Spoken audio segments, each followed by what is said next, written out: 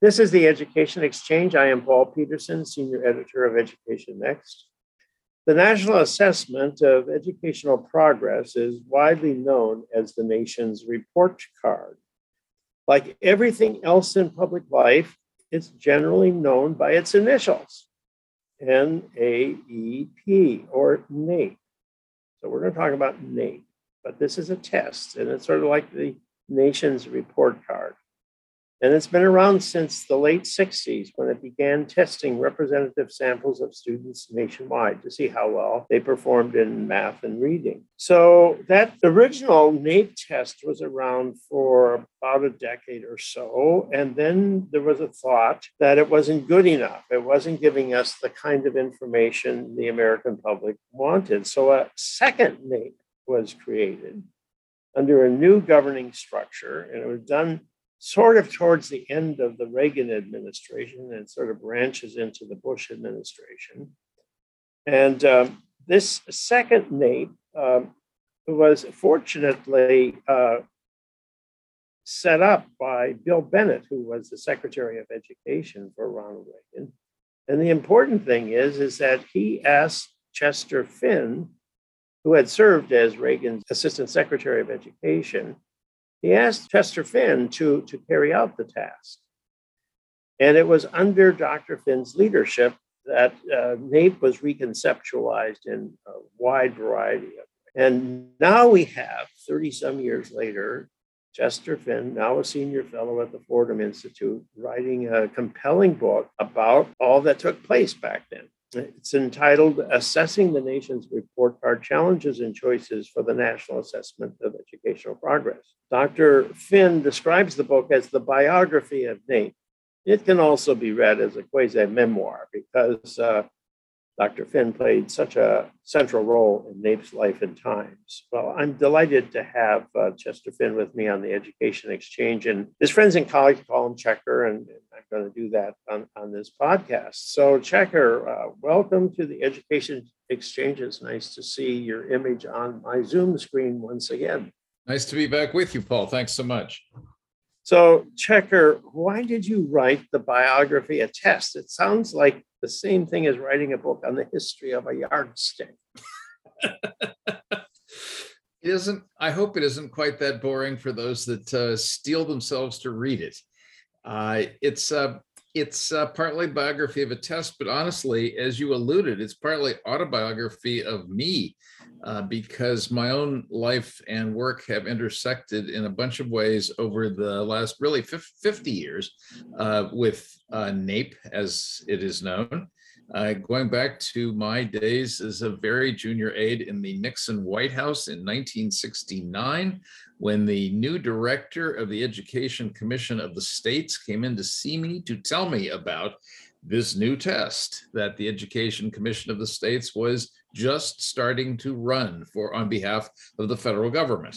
So why was this run by the Education Commission of the States? Why would you turn over a national test to a commission of states? It was a politically very astute move by the private foundations and academics who designed it, because they were getting a whole lot of pushback from the public education establishment that really didn't want this at all. This external audit, this external check on whether kids were learning anything. America had never had anything like that before. And the people that ran the school systems of America didn't want it. And if it had been left with elite foundations and the federal government and a bunch of pointy-headed academics to run it, there would have been huge political outcry. But by turning it over to an organization run by the states, they prevented a lot of the political pushback that would otherwise have occurred. Well, they also did one other thing, Checker, and that is they said, we're going to measure only how the country as a whole is doing, and certain subgroups like ethnic and racial subgroups and gender, boys and girls, and then I guess they had it by urban, big cities, suburbs, and rural towns.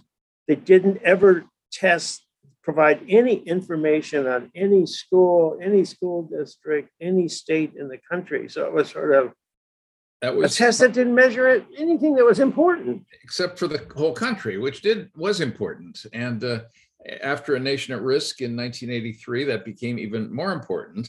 But that is exactly when the governors got into the act and started demanding comparative information on their states. And at this point, the school establishment could no longer push back successfully. The governors wanted it. The nation was going to hell in a handbasket because of its crummy academic achievement. And so the political climate had changed from the 60s to the 80s in a pretty significant way. And that is what led to the reinvention, as you described it, in the late 80s, really 20 years after NAEP had been born, the reinvention in a new form that included several things, one of which was state-by-state data, which 14 years after that became mandatory under the No Child Left Behind Act, where Congress said, not only will we have the option of state-level reporting, we're going to require state-level reporting from NAEP. That started in 2002. And also they shifted governance from the Education Commission of the States to the U.S. Department of Education. Right? Well, there's a big, or yes sort and of no. to them. The governance has been a more complicated story. The federal government has already had some unit which paid for NAEP, and it's been various parts of what is now the Institute for Education Sciences. And the responsibility for those grants and contracts to pay for this moved back and forth among the various units over time. They changed their names and things of the federal government, but it's always been administered on an outsourced basis by contractors. Those are the people that go into the schools and see the kids and actually also do the initial scoring of the tests. And so designing the tests too, don't they? Yes, it's a sort of a joint venture between the psychometricians and statisticians at the Department of Ed and the independent governing board and the contractors. And it's a complicated process, but the management of it shifted from the education of the states to the Educational Testing Service in 1983. And then ETS is still the main contractor for administering it. But today, governance, I would call it, basic decisions about what should be tested, belongs to this independent governing board called NAGB, the National Assessment Governing Board. Now, you were the chair of that board for a period of time, were you? I was the first chair of the board, thanks to Bill Bennett appointing me as he walked out the door of the Department of Education. And how long did you serve on that board? Well, I was on the board for 8 years and chairman for 2 years, the first 2 of those years. And that was pretty important because those 2 years were right after the Charlottesville Education Summit that Bush 41 and the governors called. But there was one governor who didn't show up. Yeah, the governor of Minnesota, I think, missed his plane or didn't know it was happening or something like that. Anyway, 49 of them made it. It was a big deal. It was the first education summit in many decades. And it was early in Bush's presidency. And remember, he had wanted to be known when he campaigned in 88. And he declared that he wanted to be known as the education president. Nobody had ever wanted that title before, though Lyndon Johnson might have deserved it. But anyway, so soon after getting elected, Bush 41 summons the governors. That was 89 to Charlottesville for this summit. And they came out of the summit having declared a bunch of national education goals for the year 2000, which was 11 years away. And the goals that they declared for the country included a rather brash statement that every child will leave grades 4, 8, and 12 having demonstrated proficiency in challenging subject matter in the following subjects. And then they named 5 subjects. And the question was, how would anybody ever know whether any progress was being made toward that hugely ambitious goal?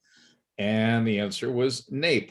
And the National Assessment Governing Board, pushed, I will admit, by me, said, let's us do that. Let's us come up with a measuring stick that can be used to track progress toward this daring, bold, and gutsy national goal. And so you set 3 standards, as I recall. Yes. You said, okay, there's a basic level of knowledge, and then there's genuine proficiency, such as what the governors wanted. And then there's the advanced, the people who are really doing extraordinarily well. Right. So how did you set these?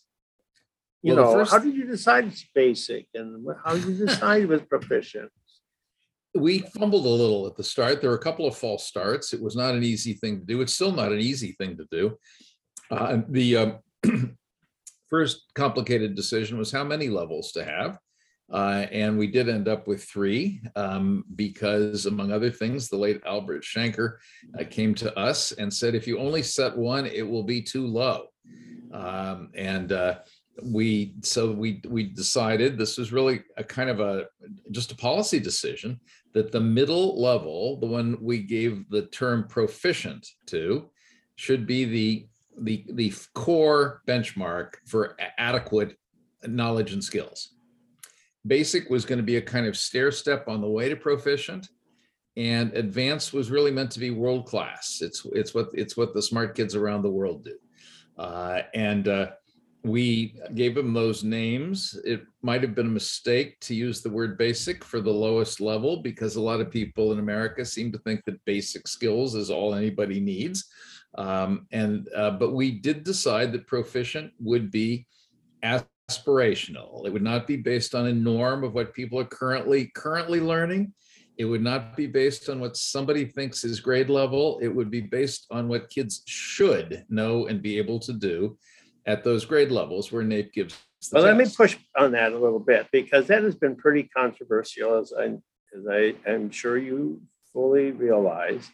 And let me just say that in 2019, and this is before the pandemic, when NAEP administered its math test, only 23% of seniors in high school were identified as proficient. How can you set a standard that's so high that only 23% of seniors in high school can reach it? Well, the sad but true story is that nobody's ever gotten above 40-some% at the proficient level at any grade level in any subject. And the 12th grade levels have been dismaying for a long time. And if we didn't have NAEP, we wouldn't know it.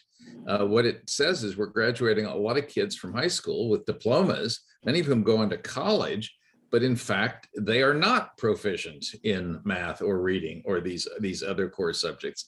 This is a very important thing to know. By the way, NAEP isn't the only place that we get that from. The SAT and the ACT people also set a notion of what's ready for college, and dismayingly small fractions of 12th graders that take the SAT and the ACT turn out to be ready for college.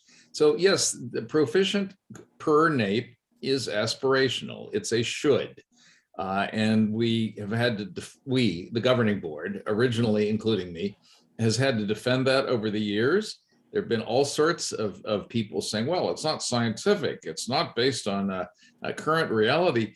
In fact, they did some important research at the governing board about 5 years ago that actually validated the proficient level on NAEP in reading as being what you need to be ready for college, at least in Florida, which is where they did the studies. The math proficient was a little bit higher than was truly needed, but not much. So the math one always strikes me as a little bit, more aspirational than the reading one. But here, my take on this is it's one thing to be aspirational. We want to land a man on the moon. That's what Kennedy wanted to do, and he wanted to do it. But, it was aspirational, but it was attainable. Aren't you asking the schools to just launch a man to Jupiter? But when the governors and the president of the United States said that every young American should leave grades 4, 8, and 12 proficient in challenging subject matter, what do you think they were doing? And they only gave the country 11 years to get there. I mean, talk about an aspiration. That was Neptune, not Jupiter. We decided that aspirational was where America needed to be. The nation at risk said we weren't doing nearly well enough. And they said that to a country that was smug and complacent, and an education establishment that was deeply self-interested, self-absorbed, and complacent.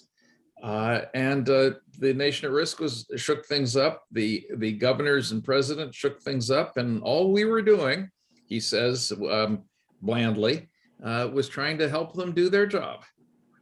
Well, no, I mean, it's really a terribly significant development in our thinking about our educational system. But a lot of people think it was a part of the process of leading to federal control of education, and therefore was to be resisted. So were you, I mean, you knew this was there from the beginning with the Education Commission of the states, but were you concerned that this would provoke a backlash, that you would get an anti-federal control of education movement, such as you eventually get against Common Core? You know, we've had that against almost everything the federal government has done so far, except NAEP, which has been almost miraculously immune so far from being accused of being a national school board or a national plot by politicians. I think that this independent governing board, which has now been around since 1990, I mean, it's got 30 years, 32 years of track record. It is a Noah's Ark of bipartisan representativeness with 26 members serving terms, and, you know, 2 governors, 1 of each party, 2 chief state school officers, 2 state legislators, 2 school superintendents. I could go on down the list. It is a Noah's Ark, and it has done a pretty good job over the years of keeping its both keeping its ability to reach consensus and keeping its integrity from even the Department of Education, where it is geographically situated. I think that's helped a lot. I worry about it going forward in our ever more polarized society, but up to now, it's done a really good job of making this thing paid for by the federal government, but not really an arm of the government. Well, this is all, I agree with everything you're saying there, but up until when COVID arrived. And so when COVID arrived, there's all of a sudden a huge feeling, oh, we can't test now, because if we test now, things are going to come in bad. And I guess they couldn't even literally do a test when they shut down schools in the spring of 2020. So has COVID changed the picture? Well, the governing board struggled mightily over whether they could even administer the test that was scheduled for that year. And they actually had a split vote on this. It was not a consensus.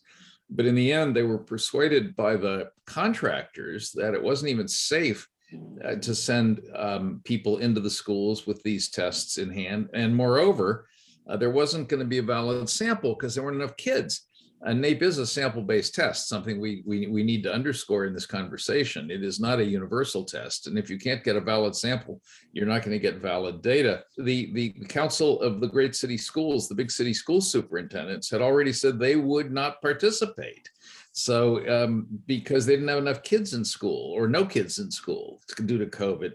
So if it's not physically safe for the test givers and the sample's not going to be valid, you have to pause it. But to NAEP's credit, they were back at it by the following year, and they are today. A lot of things have gotten delayed a year because of COVID, but NAEP is back at it. They gave the 2022 tests to 4th and 8th graders just a couple weeks ago, really, and we'll have those results in the fall. And we'll also have some before and after data on COVID, which is going to be the most definitive data in the country on the COVID effect, which is not a pretty one, on American kids. You know, that is a huge contribution, because a lot of people are saying there was a serious learning loss. But up until now, we really are relying on some selected data from a group of schools that participated in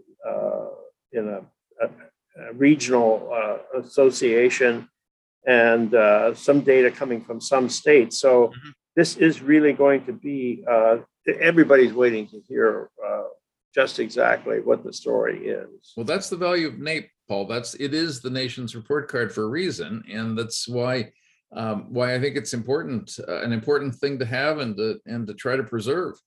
But some people say testing has placed students in a straitjacket. Schools are teaching to the test. The focus on reading and math has narrowed the purposes of our educational system. Is there any truth to these criticisms? Well, let's limit it to NAEP for a second, because NAEP is a sample test that does not report anything about your school or your child, or in most cases, your district. It is a low stakes test, and there's no point in teaching to it. There might be a point in teaching to state assessments that have high stakes consequences for kids and schools, but there is no point in teaching to NAEP. And most schools are never touched by it in any way. They don't even participate in it. Just the sample participates in it. So I don't think NAEP is vulnerable to either the teaching to the test problems or the cheating problems and so on. What it does do, because of Congress, is help keep the focus on reading and math, because those are the two subjects in which it is mandatory for states to take part in NAEP. And so to the extent that the country has gone overboard on reading and math, NAEP is part of that problem. It would be easy to solve that problem. And my personal choice, though this isn't going to happen anytime soon, would be to mandate NAEP for states in other subjects too, so that we get equal data on science and history and writing and you name it. But I think NAEP is not a high stakes test. Now, the problem with being a low stakes test, let me just finish this thought, is that schools sometimes don't want to participate in it, even when they're part of the sample, because they don't see any reward for their school coming from participation. So that's an issue. Why bother taking it if it's not going to give us anything we can use? So could you make it mandatory? Could you, if your name comes up in the sample, couldn't the school be asked to do this, or they lose federal funding, or some penalty would be imposed upon them? In theory, sure, you could. In practice, I think you really don't want that degree of heavy-handedness from the federal government in this realm. So far, they've managed to hold it together with some incentives for kids to take part, some suasion by chief state school officers. I've been asked a few times by heads of National Center for Education Statistics, did I know anyone in Ohio, for example, that I might get to lean on a few schools to participate in the sample? So they do all sorts of stuff to persuade and encourage. I don't think you want to mandate it for this test, or you'll get into more of the backlash that you were alluding to. Well, here's another criticism that's come up, and this one is not so well known, but I've been tracking NAEP trends over the last number of years on the main NAEP, the one that we're talking about here, and it's showing a very steep increase in student performance in eighth grade. Eighth grade math performance has gone up very steeply, but the PISA test shows a decline in math performance among kids at age 15. Well, eighth grade is age 14, maybe some 13-year-olds in there, but it's about the same age. And one test is showing a very steep increase in math performance, and the other test is showing a decrease. Which of these two tests should I believe? Well, let's keep in mind that NAEP does try to mirror the American curriculum in a general sort of way. And PISA explicitly doesn't do anything of the sort. PISA is based on an international sense of what 15-year-olds should know and be able to do. So each has a different rationale for what it does, and emerges from a kind of different theory of what's the reference group for deciding what's on the test. So having said that, if there's a widening gap between NAEP in math at eighth grade and PISA at age 15, then this is worth further investigation. I can't explain the reason for it.